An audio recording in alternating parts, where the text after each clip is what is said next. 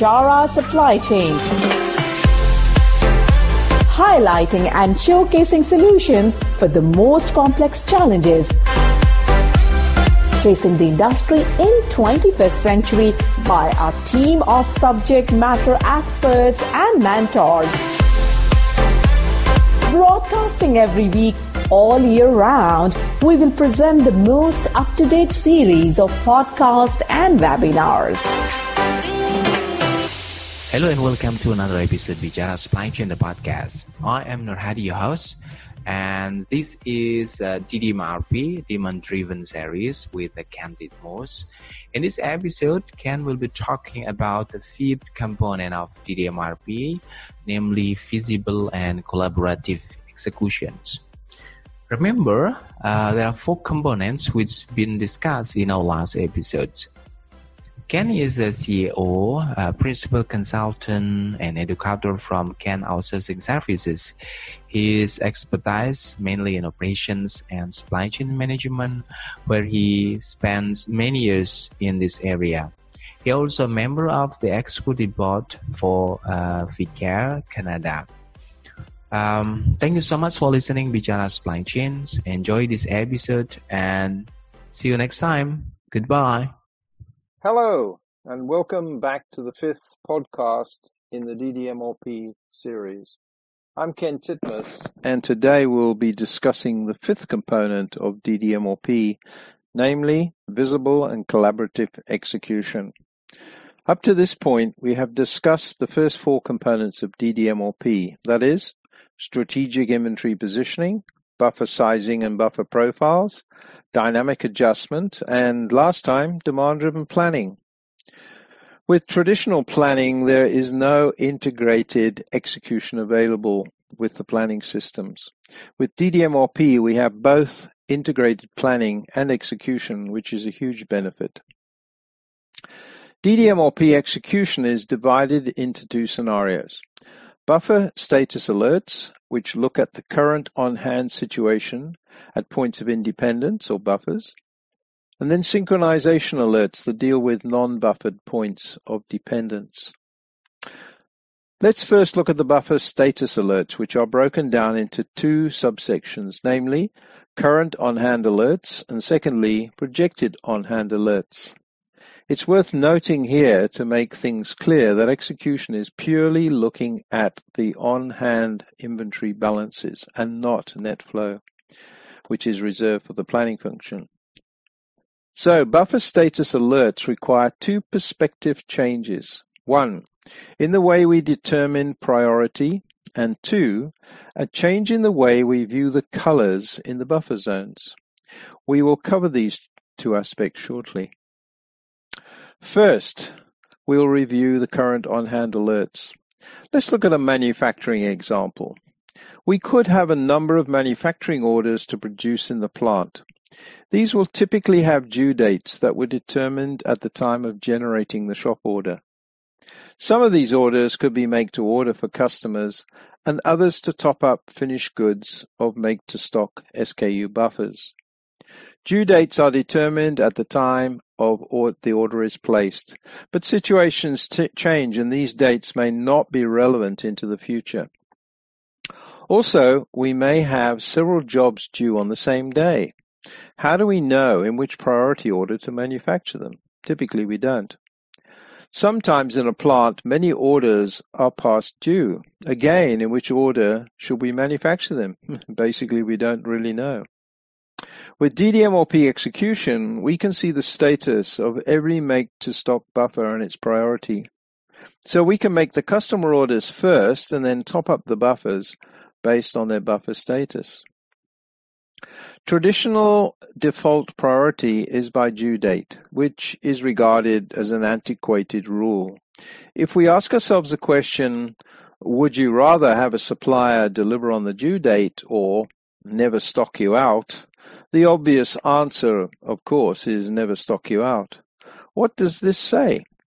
Protecting availability in the buffers is of paramount importance.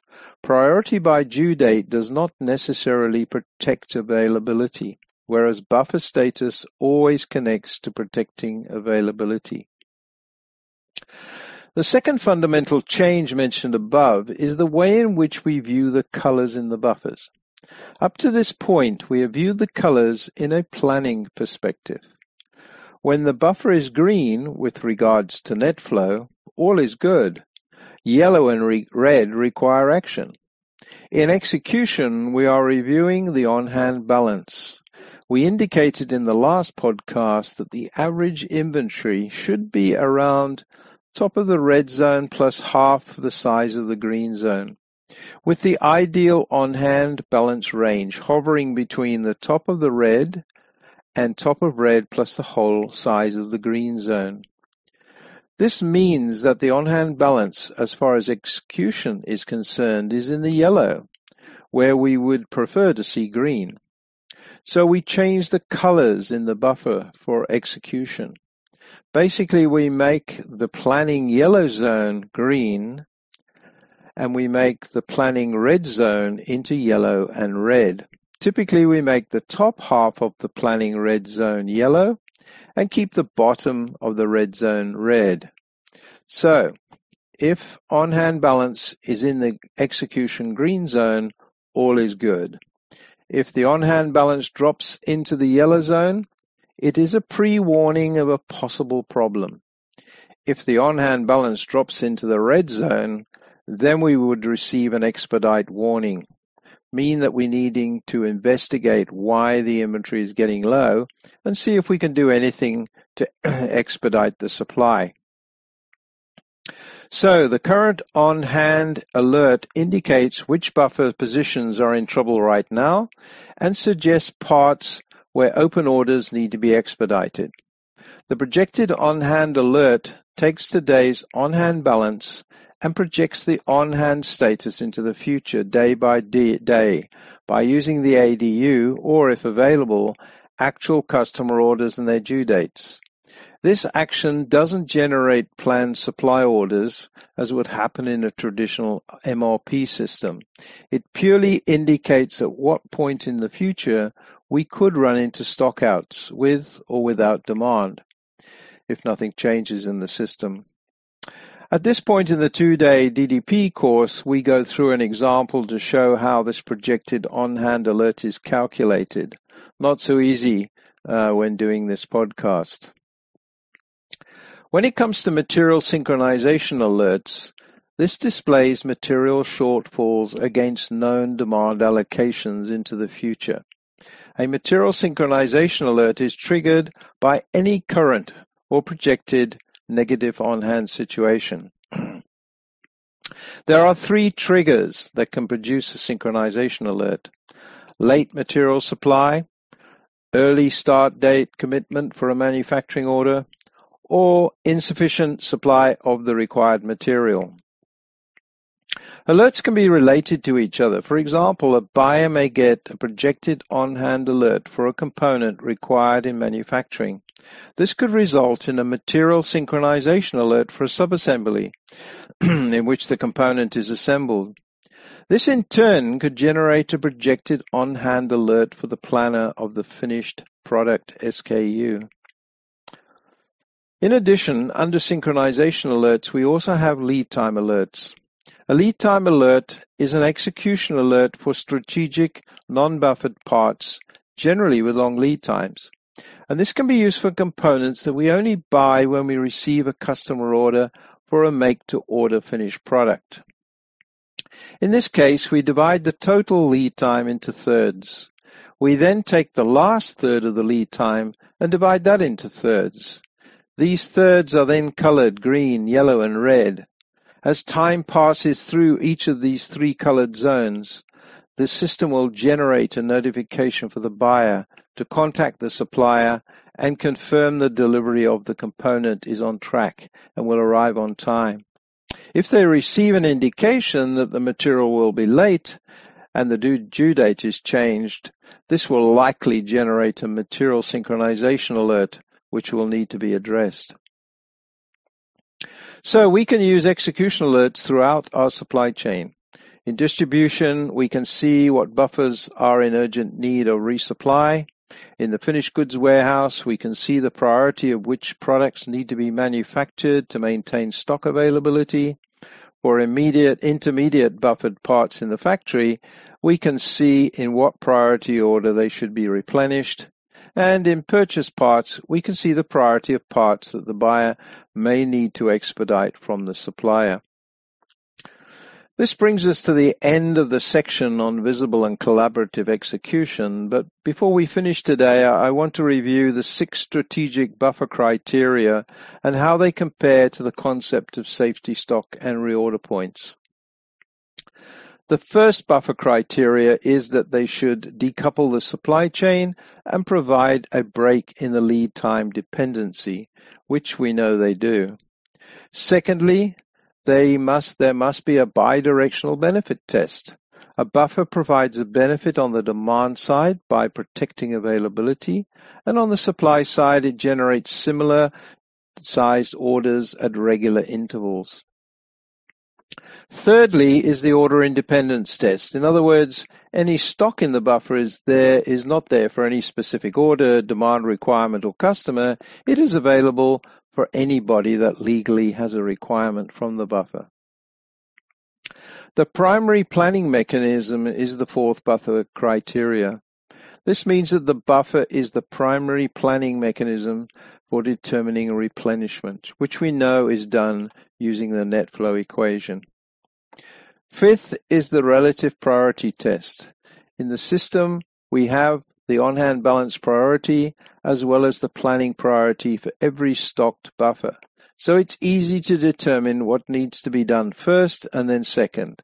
It provides a to-do list for the day as far as planning and execution is concerned. And lastly, sixth is the dynamic adjustment test.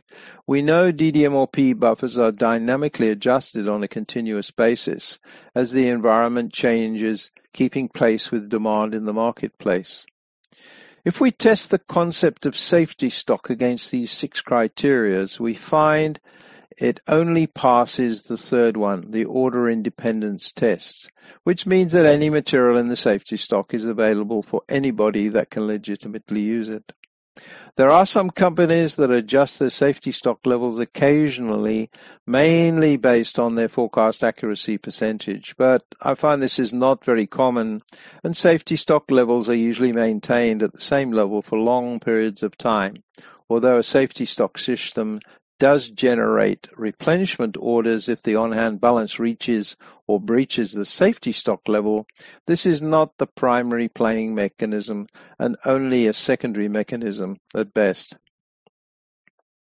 If we compare these 6 criteria to the reorder point process, it does fare much better, but it does pass the primary planning test, independence test, and it decouples the supply chain lead time, but fails in the other areas. So to compare DDMOP buffers as a fancy reorder point system with safety stock is not possible. The two are completely different. Some additional points on order point. They do not take demand into account and don't use the net flow equation.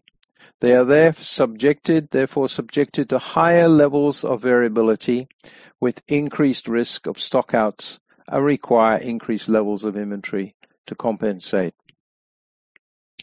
This brings us to the end of today's podcast where we discuss DDMOP's 5th component, visible and collaborative execution processes, as well as comparing the extra benefits of DDMOP buffers to reorder point with safety stock systems.